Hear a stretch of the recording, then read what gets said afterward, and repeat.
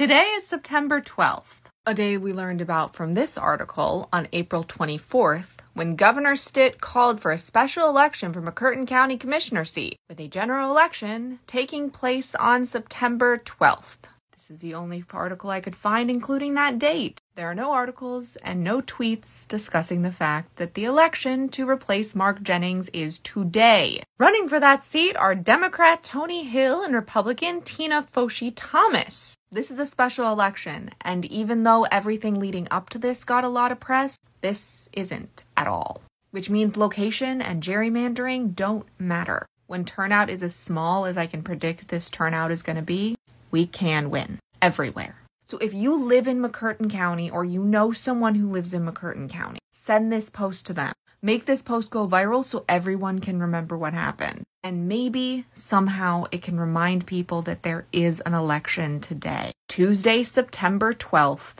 for District 2 Commissioner replacing Mark Jennings. I believe in the power of this app. Prove me right. Shortcast Club